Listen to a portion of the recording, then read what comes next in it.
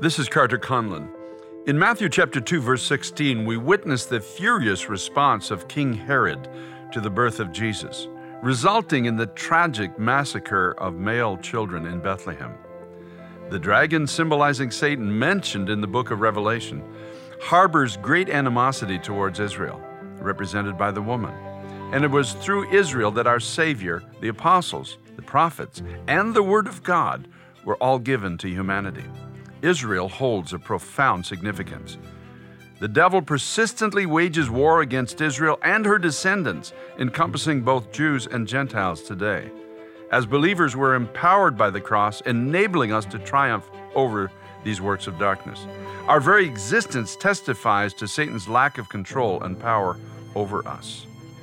The hostility towards Israel will soon come to the Church of Jesus Christ. It's time to pray.